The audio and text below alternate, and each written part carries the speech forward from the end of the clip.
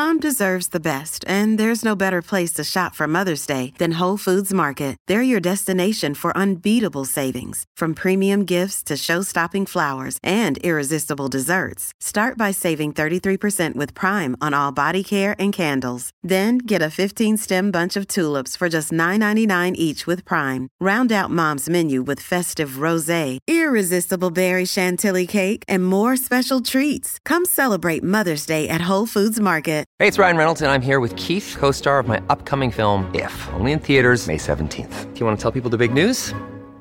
All right, I'll do it. Sign up now and you'll get unlimited for $15 a month and 6 months of Paramount Plus Essential Plan on us. MintMobile.com/switch. Upfront payment of $45 equivalent to $15 per month. Unlimited over 40 gigabytes per month. Face lower speeds. Videos at 480p. Active Mint customers by 531.24 get 6 months of Paramount Plus Essential Plan. Auto renews after 6 months. Offer ends May 31st, 2024. Separate Paramount Plus registration required. Terms and conditions apply if rated PG. This episode is brought to you by La Quinta by Wyndham. Your work can take you all over the place, like Texas. You've never been, but it's going to be great because you're staying at La Quinta by Wyndham. Their free Bright Side breakfast will give you energy for the day ahead. And after, you can unwind using their free high-speed Wi-Fi. Tonight, La Quinta. Tomorrow, you shine. Book your stay today at LQ.com. Welcome to the New Books Network. Hello, everybody. Welcome back to New Books in Medicine, a podcast channel on the New Books Network. My name's Claire Clark. I'm one of the hosts of the channel.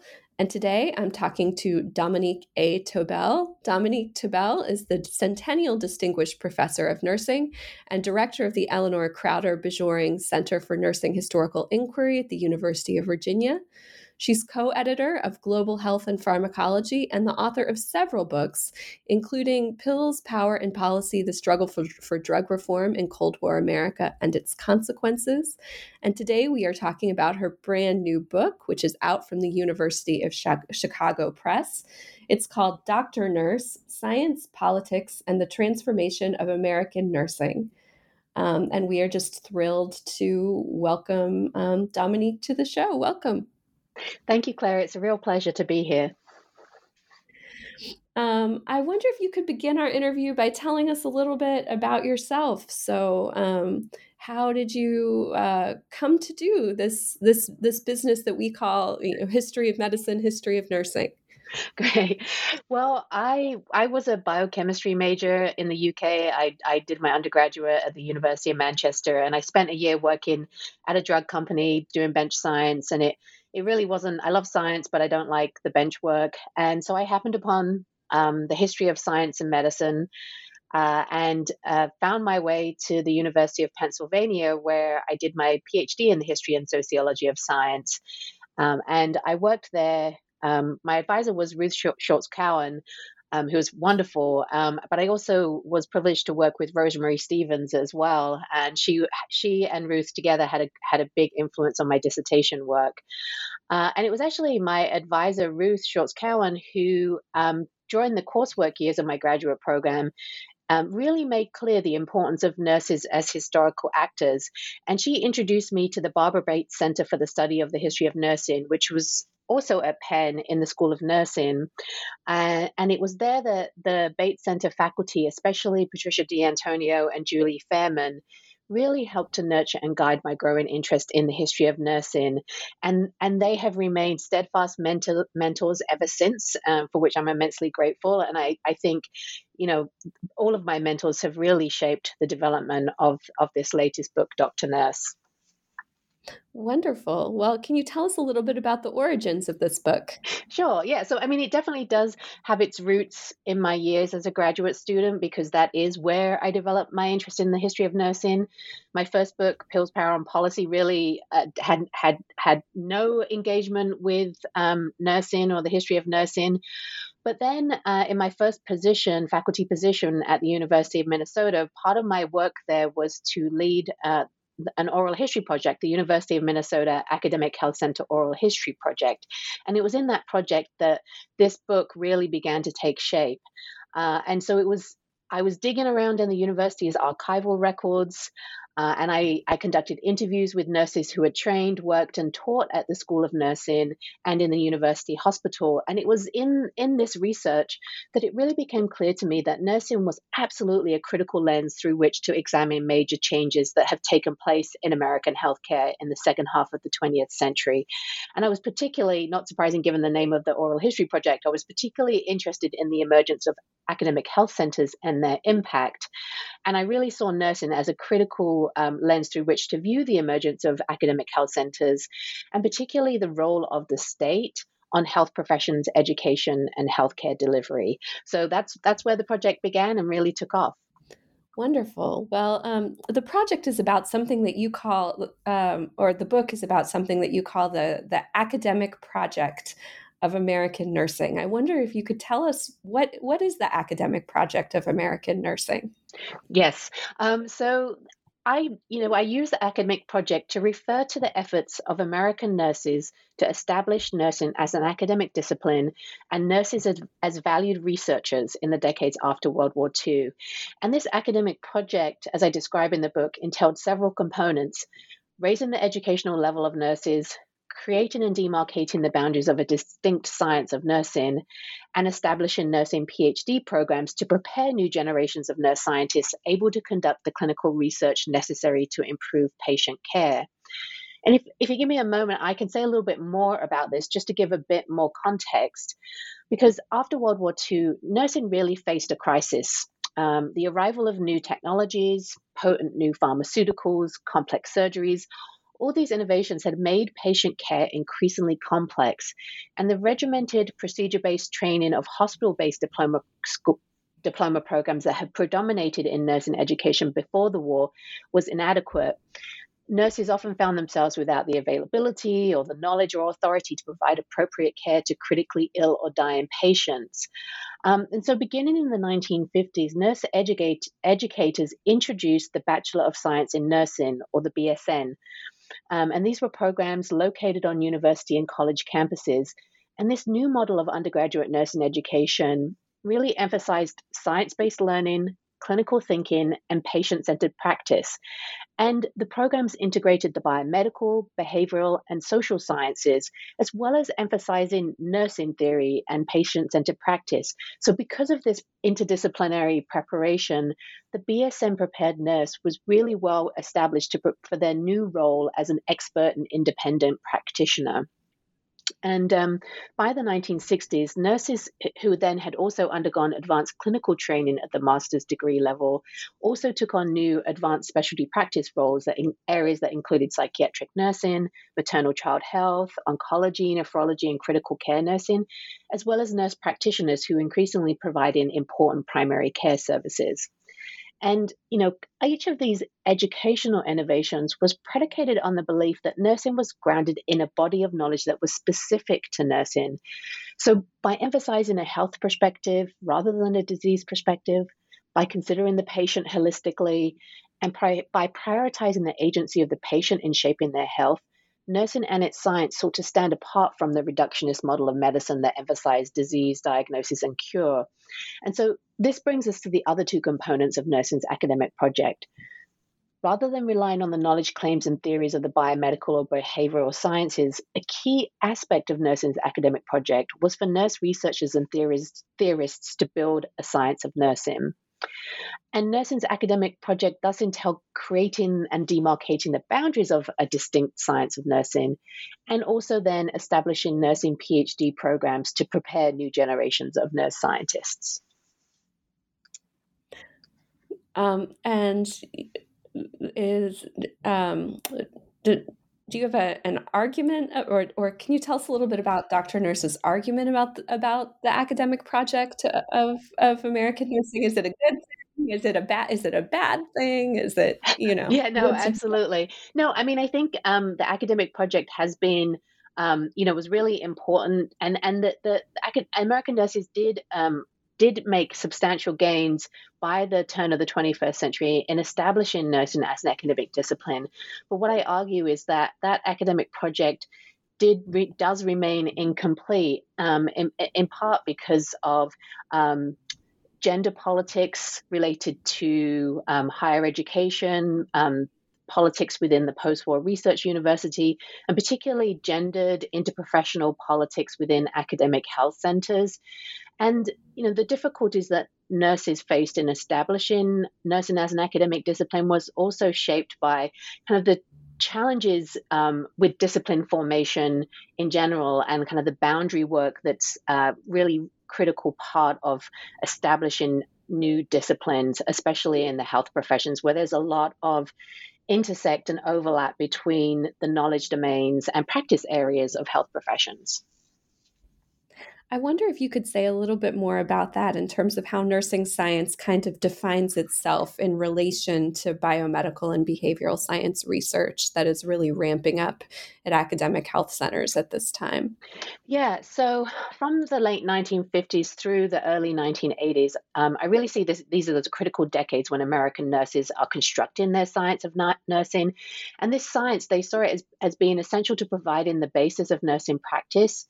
But they also saw the development of nursing science not only as critical to improving patient care, but also to secure their roles within the post-war research university. Remember, this is, nursing education is really for the first time really squarely centered in the university in the post-war decades. And so in building their science, American nurses drew upon the biomedical, social, and behavioral sciences. And by utilizing the behavioral and social sciences, academic nurses sought to claim distinctive knowledge, skills, and expertise explicitly rooted in an understanding of patient behavior and attitudes, which they and not physicians would contribute to the improvement of patient care. Because during these decades, physicians weren't particularly interested in expanding the domains of their kind of scientific base into the behavioral or social sciences. So this was really a distinctive area that nurses could claim expertise on. And so in this way, academic nurses constructed nursing science as an interdisciplinary science that integrated psychological, cultural, social, and physiological understandings of health, illness, and the patient, and particularly the nurse-patient relationship. But given this interdisciplinarity, nurses really grapple with how to distinguish nursing science from the theory and knowledge of the biomedical and behavioral science disciplines it drew upon. So here's where that boundary work I mentioned a few moments ago is really important. And so during the 1950s, 60s, and 70s, a small group of nurse theorists worked to demarcate nursing's empirical focus, establish a theoretical frameworks by which nurses could understand and influence patient health, and distinguish nursing science from the biomedical and behavioral sciences. And by the 1970s, the theorists had identified 4 concepts that defined nursing's empirical focus. The whole person, so not simply the locus of disease or disability. Health, again, as opposed to disease and its treatment. The influence of the social and physical environment on an individual's health. And nursing, that is what nurses do for and with patients to enable and support patients as agents in the pursuit of their own goals. And in this way, nursing, as one nurse theorist wrote, nursing had, quote, moved from doing for patients to working with patients, helping people to care for themselves and involving them in their care and decisions about their health. But as academic nurses were constructing their theory-oriented science, academic physicians were also establishing the discipline of clinical epidemiology and asserting the superiority of the randomized controlled trial for generating the most objective and reliable knowledge. And they did so in the context of the quality assessment movement in healthcare, which really aimed to systematically measure the outcome of patients' care so as to determine which clinical interventions worked and which didn't, and to really hold physicians accountable for those outcomes. And this component is referred to as outcomes research. So the primacy of the biomedical sciences, particularly in the post-war university and academic health center, but also the growing importance of outcomes research and the broader quality assessment movement in healthcare, shaped the ways in which research methods and the evidence they generated were evaluated and accorded status. So by the 1970s, the randomized controlled trial had emerged as the gold standard research method in clinical medicine, but nurse scientists preferred instead descriptive quantitative studies, observational studies, and qualitative research methods that relied on the invocation of theory rather than statistical analysis as a means of validation. And this meant that the knowledge their research generated occupied a comparative lower position in the so-called hierarchy of evidence. And this led nursing science and nurse scientists, I argue, to being undervalued within the research economy, even though nurse scientists were contributing to clinical research, important insights into outcomes, particularly outcomes tied to nursing interventions, but they also contributed what was missing from physicians' intervention-focused approach, evidence into the social and political context of patient care that could help explain why individuals made the choices they did about their own health and healthcare. So including why they may or may not take the prescribed interventions that physicians or other clinicians, wanted them to take. So nurses really were contributing distinct and important insights into patient health and patient decision making. I wonder if you could tell us a little bit more about the context in which all of this is unfolding. I just have to say for our listeners that doctor nurses, and in addition to being this wonderful close analysis of nursing and the evolution of nursing itself, it's also a really groundbreaking book in the history of academic health centers. So I wondered if you could tell us a little bit about the political and institutional context in which academic nursing is emerging in the 1960s, and in particular, what role academic health centers played. Yeah, so thanks for that question. Before I get to the academic health centers, there's another element of the broader institutional and political context that are important to acknowledge here. So that first piece is that nursing's academic project took place in the context of the changing character and mission of American universities. So with the establishment of the National Science Foundation and expansion of the National Institutes of Health after World War II, the federal government became the primary patron of basic research. And in response, universities increasingly prioritized research, and particularly the acquisition of federal research funding, over their teaching and service missions. And so in the new post-war research university, faculty were rewarded for securing research grants, collaborating with industry, and generating patents and publications. And at the same time, the federal government and its policymakers ensured that graduate education, and particularly at the doctoral level, became an integral component of the nation's research enterprise. So that's one contextual factor that's important. The second piece is that nursing's academic project, as you kind of mentioned, also occurred as many American academic health institutions were being conceptualized or reconfigured as academic health centers. And these are institutional umbrellas that combine a university's health science schools, biomedical research institutes, and affiliated teaching hospitals and clinics. And they were established to increase coordination and improve efficiencies among the health science schools and between the university and its teaching hospitals. Academic health centers were also designed to dismantle the disciplinary silos that had previously characterized the health sciences, and in which really the medical school and medical sciences had really kind of been dominant over nursing and, say, public health or dentistry.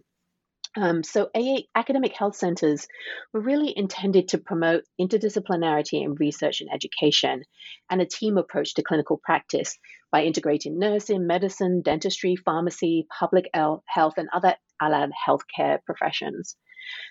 It's also important that policymakers also look to academic health centers to coordinate the supply and distribution of healthcare professionals within the region.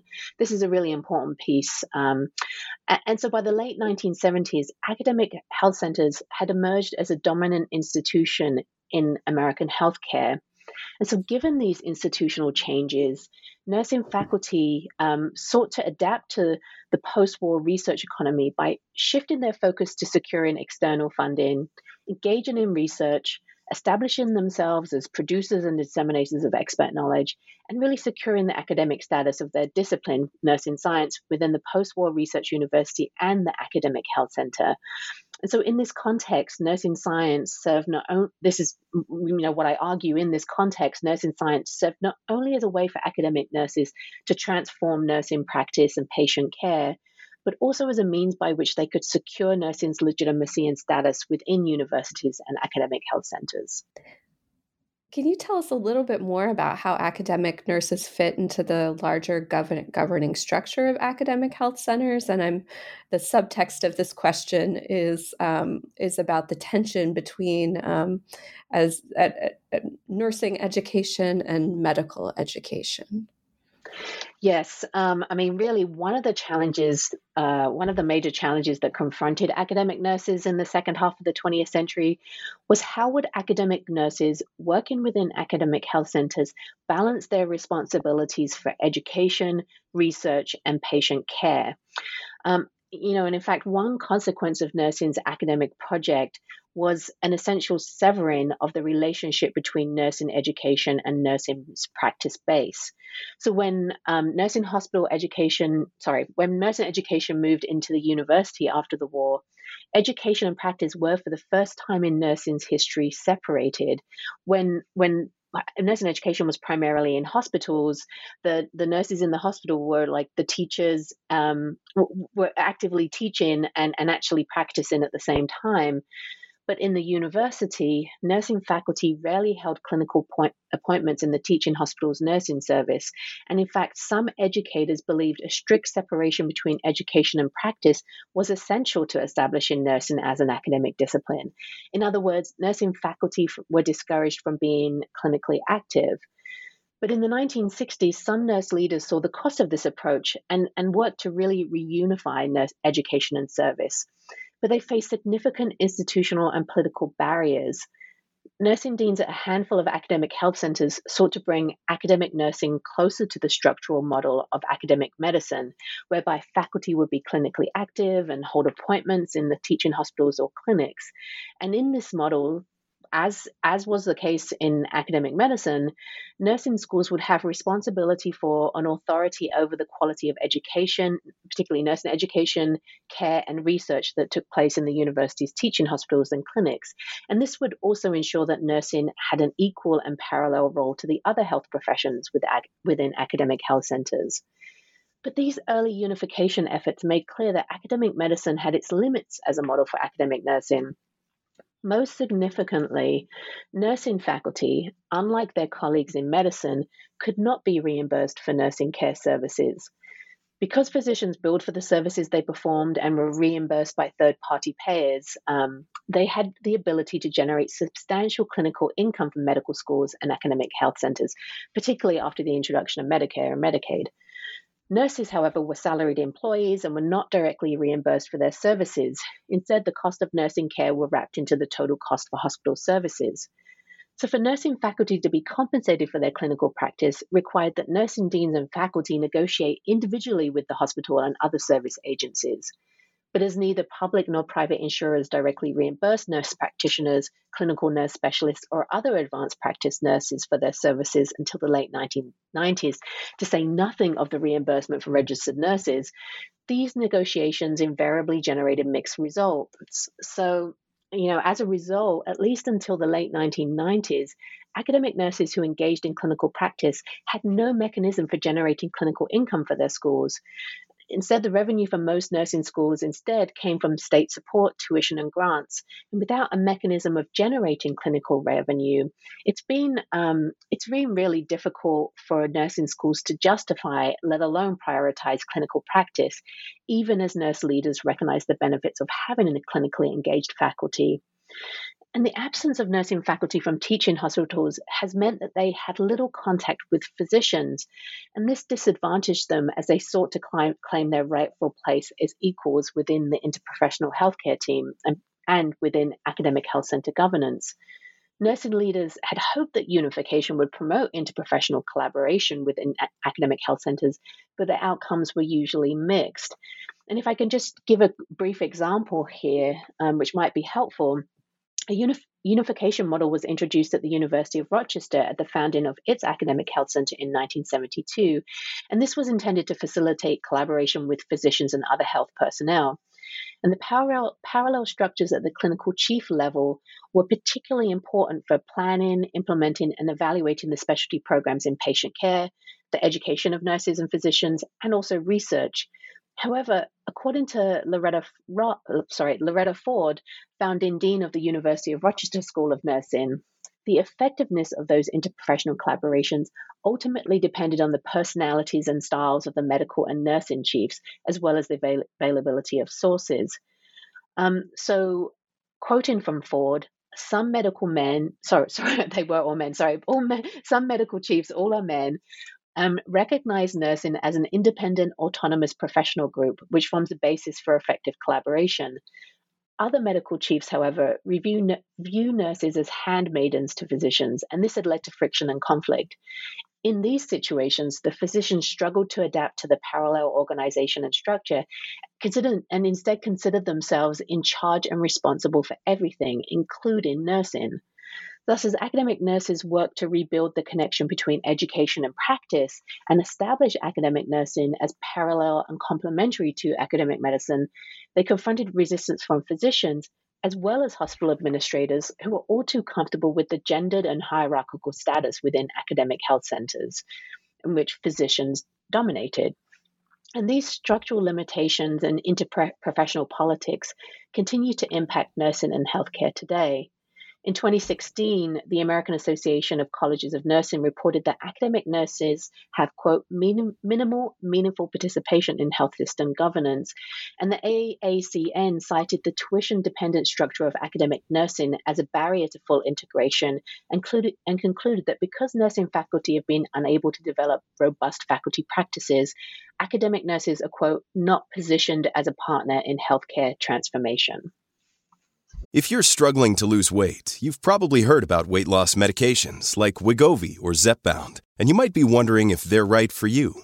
Meet PlushCare, a leading telehealth provider with doctors who are there for you day and night to partner with you in your weight loss journey.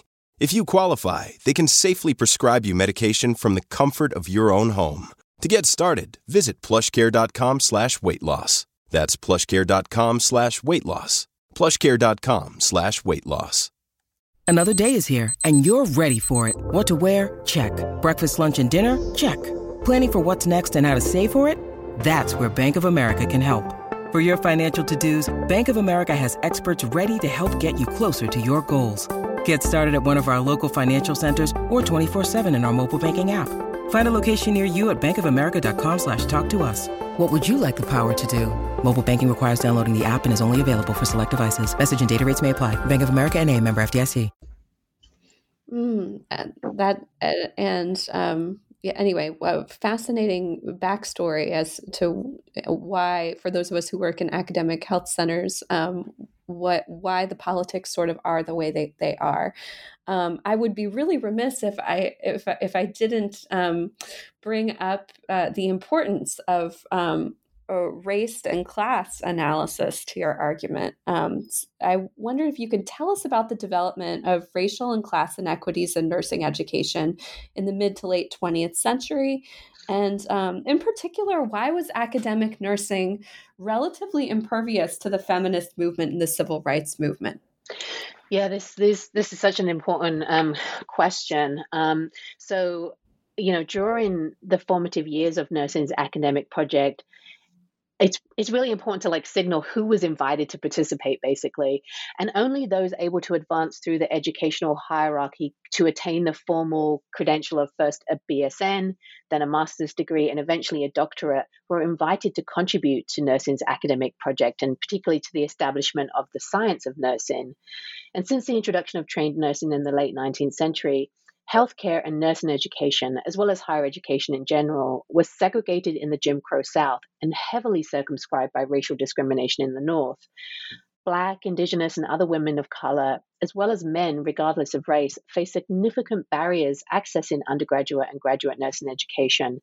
And these barriers meant that nursing's academic project was advanced primarily by white female nurses, a fact that had consequences for the types of theories developed and research pursued.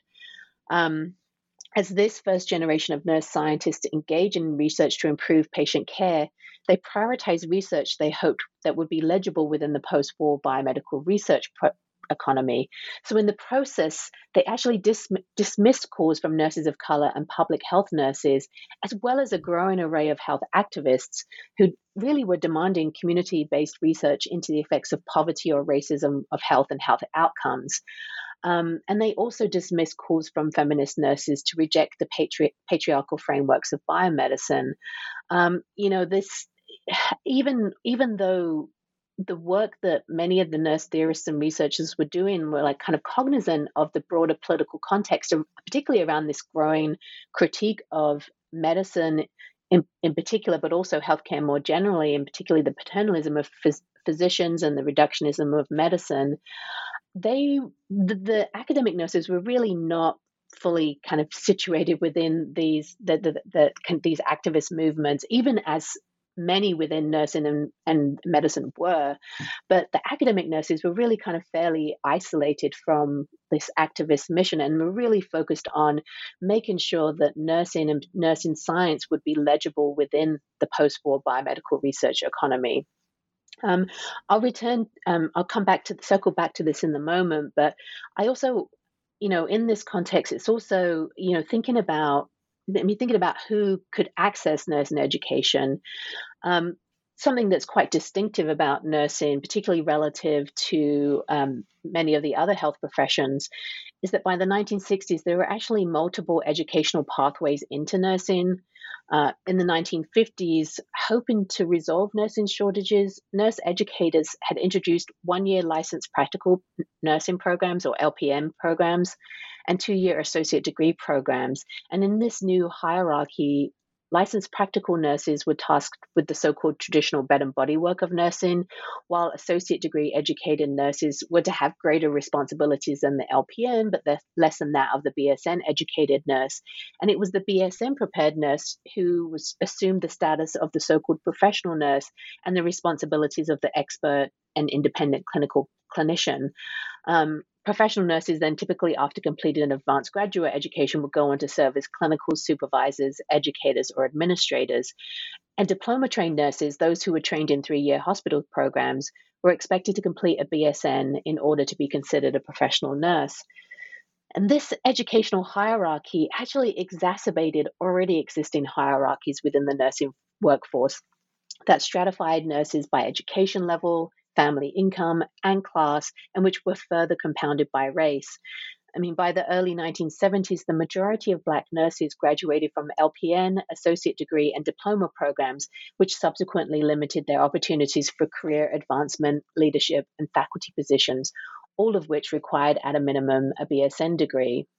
And as Black nursing leaders at the time and historians since have explained, the marginalization of Black nurses and nurses of color were the product not only of overt discrimination and segregation in nursing education prior to the civil rights legislation of the 60s, but also to the, quote, more subtle and sophisticated forms of institutionalized racism that persisted thereafter. Interestingly, through the late 20th and early 21st centuries, nurses and healthcare organizations continued to debate the merits of maintaining these multiple educational pathways into nursing. And despite repeated calls to establish the BSN as the minimum educational requirement for entry into practice, some nurse leaders have been unwilling to give up the multiple pathways for entry because they enable social mobility for nurses who may have chosen the wrong path for entry into nursing, or now have the resources to pursue advanced education. And by the early 2000s, the importance of those multiple pathways to increase in the diversity of the nursing workforce and to improve in access to higher levels of education, particularly among underrepresented and historically marginalized populations, were becoming apparent. And in fact, in 2010, the Institute of Medicine, which is now the National Academy of Medicine, had called for the proportion of nurses with baccalaureate degrees to increase from 50% to 80% by 2020. And it did so in response to more than a decade's worth of compelling evidence that hospitals with higher percentages of BSN-educated nurses had better patient outcomes. Nevertheless, the Institute of Medicine recognized the associate degree remained a critical entry point into nursing, particularly for people from rural rural areas, disadvantaged backgrounds, or from underrepresented populations. And 4 years later, the National Academy of Medicine reaffirmed the importance of maintaining and strengthening the different educational pathways into nursing. But to be sure, these educational pathways have not resolved the problems of racial inequities in nursing. In the early 21st century, as it has in the past, racial inequities persist in nursing, especially within academic nursing, where still 82% of full-time nursing faculty are white. And this lack of diversity in nursing, especially among the first generations of nurse scientists, shaped what were considered important areas of research. So, for example, Lucille Davis, who was a faculty member at Rush University in the early 1970s, she argued that nurse researchers from racial and ethnic minority groups bring a unique perspective to the research process. Davis and other Black nurse leaders saw it as absolutely essential that we have more nurses from minority groups trained as researchers if nursing is to develop research models relevant to the healthcare needs of minorities. And Davis was joined by other Black nursing leaders, including the newly established National Black Nurses Association, in calling for the increased proportion of Black nurses and other nurses of color and advancing research to increase the body of knowledge about healthcare and the health needs of patients of color. But throughout the late 20th century, nursing schools struggled to recruit and retain doctoral students and faculty of color because of persistent structural racism. And, I argue in the book that this has had long-term implications for nursing science. By the early 1990s, there remained a dearth of nursing research on the experiences and nursing care needs of patients of color. Indeed, more than 8,000 clinical studies were published in U.S. journals between 1983 and 1991. But as nurse scientist Eileen Jackson had reported that only 59 or 0.7% included African Americans in the study sample, and the majority of these 59 studies didn't focus on the major health problems identified among African Americans, nor did they address the reasons for or propose solutions to the disproportionately high morbidity and mortality rates in Black communities. And Jackson concluded that simply including marginalized groups in a study sample does not make the research relevant to the health of those being studied. And these legacies continue into the present as ongoing racial inequities in nursing significantly undermine nursing's ability to address racial health disparities and structural racism in healthcare. This is a really lovely segue to our next to last question, which is about your conclusion. So the conclusion to Dr. Nurse argues that in the early 20th century, nursing's academic project remains incomplete. And I wondered if you could just tell us a little bit about in what ways is it incomplete, and then why? Why is the academic project incomplete? Yeah, so I conclude that by saying there are several ways in which nursing's academic project remains incomplete, and this is according to the standards of those championing the project since the 1950s. So as I mentioned a few moments ago, for some in nursing, the inability to establish the BSN as the minimum credential for professional nursing practice reflects a limitation of nursing's academic project. I mean, I see it, and many within nursing see that it's actually those educational pathways as being absolutely critical. But for some, establishing the BSN was an important goal of the academic project. I also see the persistence of racial inequities in nursing as also reflecting the limits of nursing's academic project. Diversification of the health workforce is integral to improving access to and quality of care, particularly in underserved communities of color. Another way in which the project remains incomplete was that the boundaries of nursing science are actually still contested.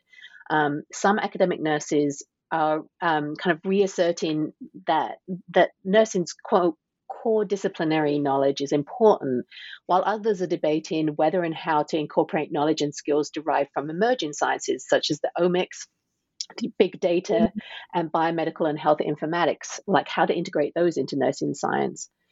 And moreover, while nursing theory was really kind of a lot of energy was invested in developing nursing theory, it's actually infrequently used to frame nursing research.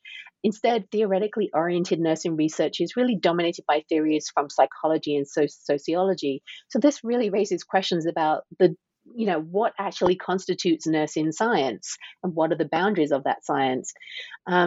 And as part of this, some academic nurses are debating the role of interdisciplinary scholars. These are PhD faculty who are not nurses. Like, what role should interdisciplinary scholars play in the development of nursing science and as faculty members in schools of nursing? Which, from my perspective as a historian, is problematic to be debating this, given that interdisciplinarity and interdisciplinary scholars have been at the core of nursing's academic project from the get-go. So, as my book makes clear, these ongoing debates over what types of research, which types of theories, and which types of researchers can contribute to the development of nursing science revisit and rehash debates of the 1960s and 70s, when academic nurses first sought to define and erect boundaries around nursing science and demarcate who should be permitted to contribute to nursing's epistemological project. As in the past, again, this is another limitation of the academic project. The degree of research funding available for nursing science is impacting the field.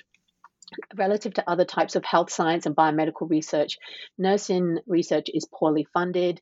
And academic nurses have yet, as I mentioned earlier, academic nurses have yet to achieve full partnership in healthcare delivery, education, and research. And again, noting the 2016 American Association of Colleges of Nursing reported that, with academic nurses having only minimal meaningful participation in health system governance, and that nursing faculty are also not integrated into health system leadership roles, are only marginally integrated into clinical services, and nurse scientists' research is siloed within nursing schools. So picking up on what I said earlier, because nursing faculty, unlike their physician colleagues, have been unable to develop robust faculty practices, the majority of PhD-prepared faculty aren't engaging in clinical practice. And so this is undermining their role in health system governance. So, how are we to understand and explain these mixed results of nursing's academic project? Academic nurses have demonstrated the improvements in health outcomes made possible by nursing's academic project. And so, it's really this mixed outcome is really, really important to consider. And I argue that the effectiveness with which academic nurses made their claims reflects the influence of various intersecting politics. Particularly important has been the impact of disciplinary, institutional, and professional politics and the shaping of those politics by gender and race on the making of a new discipline. So if first thinking about the politics of academia and interprofessional politics of healthcare, thinking within the post-war research economy, medical schools and the physician scientists that taught in them have been really very effective at capitalizing on the post-war research economy. Nursing schools operating within the same political economy, but because they were relative newcomers to university campuses, nursing schools and their faculty confronted significant challenges to establishing their discipline and securing their status in the post-war university and research economy. And as I argue in the books, and as I've talked about here, some of these challenges were gendered, but others were epistemological in character. So in terms of gender, male physicians and hospital administrators within academic health centers, as well as university leaders, were often uncomfortable with the claims of predominantly female academic nurses for greater expertise and authority. They preferred the gendered and hierarchical status of the older model of nursing education and practice. But the status of academic nursing and nurses and of nursing science has also been shaped by the relationship to and changes within biomedicine. So this kind of epistemological piece. So while nursing rejected the medical model and sought to distinguish nursing science from the biomedical sciences, they constructed their nursing science as a theoretical and empirical discipline, one drawing heavily on theoretical frameworks and qualitative research methods. But they did so at the same time that academic physicians were establishing the empirical and statistically derived discipline of clinical epidemiology and asserting the primacy of the randomized controlled trial for generating the most objective and reliable knowledge. And in this context, academic nurses' path to knowledge development contributed to the undervaluing of nursing science and the siloing of nurse scientists within the research economy and within academic health centers. But this history also reveals the importance of the intersections of health and higher education policy and the politics of state policymaking on the education of American healthcare professionals. So nursing's academic project has always existed in tension with the nursing's workforce needs. And so both have been shaped by and also shaping of the politics of state health policymaking. So since the 1950s, as I show in the book, state legislators have looked increasingly to academic health institutions receiving state funds to expand educational opportunities and better coordinate the production and distribution of the state's health workforce. And this was also a time when policymakers were concerned about racial inequities in higher education. So state policymakers have looked to state-supported nursing schools to not only provide enough professional nurses to meet states' healthcare needs, but also to resolve problems of educational access, particularly for underrepresented and historically marginalized populations. So these intersections of nursing's academic project with state health politics and policymaking have helped shore up nursing's educational system as one characterized by differential pathways into nursing. So this is a really important kind of contextual piece for understanding some of the limitations to nursing's academic project. So, I mean, in this way, I really see Dr. Nurse as having put the state really into the center of the history of American healthcare, and providing scholars and policymakers with a case study of the ways in which state governments, in concert with state-funded nursing schools and academic health centers, the ways in which they've worked to address disparities in the distribution of healthcare resources. Well, there's so much more to be written about this. It seems, and that brings us to our traditional final question here on the New Books Network, which is, what are you working on next? Yeah. So, I'm actually really excited because my new project really does build on my previous project, this Dr. Nurse book. So I'm really focusing on my next project on the history of nurse-led clinics. These are sites in which nurses have worked to implement innovations in healthcare delivery to improve access to healthcare services among underserved rural and urban communities. Such innovations have included the establishment of nurse-led rural health clinics and community health centers in urban areas during the 1960s and 70s. And particularly, we see and I talk about this in the book briefly, the expansion of nurse-led clinics since the 1980s. So I skimmed the surface of the history of nurse-led clinics in the book. And in fact, it was during the research for Dr. Nurse that I came across the work of Nancy Melio, a public health nurse who established a community health center, the Mom and Tots Neighborhood Center, in a low-income, predominantly Black neighborhood of Detroit in the mid-1960s. And I was struck by the fact that while academic nurses were advocating a model of patient care and research that ostensibly undermined the reductionism and dehumanizing effects of medicine, however important their clinical research, they weren't actually addressing what a chorus of health activists were demanding to address what today we know as the structural and social determinants of health. But here you had a practicing public health nurse actually doing work to address those structural determinants and to advocate change within healthcare delivery. So the other thing I noted in my book was that since the 1960s and intensifying from the 1980s onwards, a growing number of nursing schools established academic nurse-managed clinics. So these were entities owned by nursing schools, managed by nurses, and increasingly nurse practitioners, and providing direct nursing care to patients. And nursing schools did so to provide sites of academic clinical practice for faculty, as well as clinical teaching sites for their undergraduate and graduate students, and research sites for their faculty and doctoral students, and also to provide needed health service to underserved communities. But these nurse-led clinics have dealt with a lot of financial precarity, because they were typically contingent on philanthropic and grant funding. And so often when the funding ran out, the clinics ended. Other issues were related to kind of licensure, certification, and other regulations governing nurse practice within each state.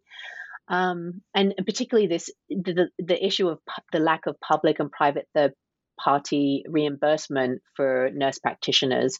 And even when they did finally begin reimbursing nurse practitioners, they did so at a lower rate than physicians, further undermining the financial viability of nurse-managed clinics. So my current project builds on this kind of early kind of skimming that I did in the last book, So I'm really focused on the role of nurse-led clinics used in a case study approach, and it will include community-based initiatives like the Mom and Tot Center in Detroit, as well as those that are academic nurse-managed centers. So I'm in the process of identifying case studies. I've noted a few, which I'm really excited to really get into, and it will span from the 1960s through at least the early 2000s. And my goal in this new project is to examine the history of nurse-led clinics, first, in the context of evolving health policy and political debates over healthcare financing, reimbursement, scope of practice legislation, and other issues that have constrained nurses' ability to practice independently and with autonomy. But also, secondly, to examine nurse-led clinics as examples of innovative models of care delivery with the intent of providing enhanced care to different underserved populations. So I'll be thinking about how has the nursing model of care shaped the types of primary and community care that nurses and nurse practitioners provided in these clinics? How did intent match up with reality? What role was played by the communities they were intended to serve in setting the parameters of the clinic? And how effective were these nurse-led clinics at addressing structural inequities in care? So I'm really excited I've started this research, and I'm really excited to see where it takes me. Well, it sounds like a wonderful project, and I hope you'll consider coming back on the New Books Network to talk about it once that one is finished. Thank you so much, Dominique, for your time and for sharing your wonderful new book, Dr. Nurse, with us. Thank you, Claire. It's really been a pleasure to speak with you today.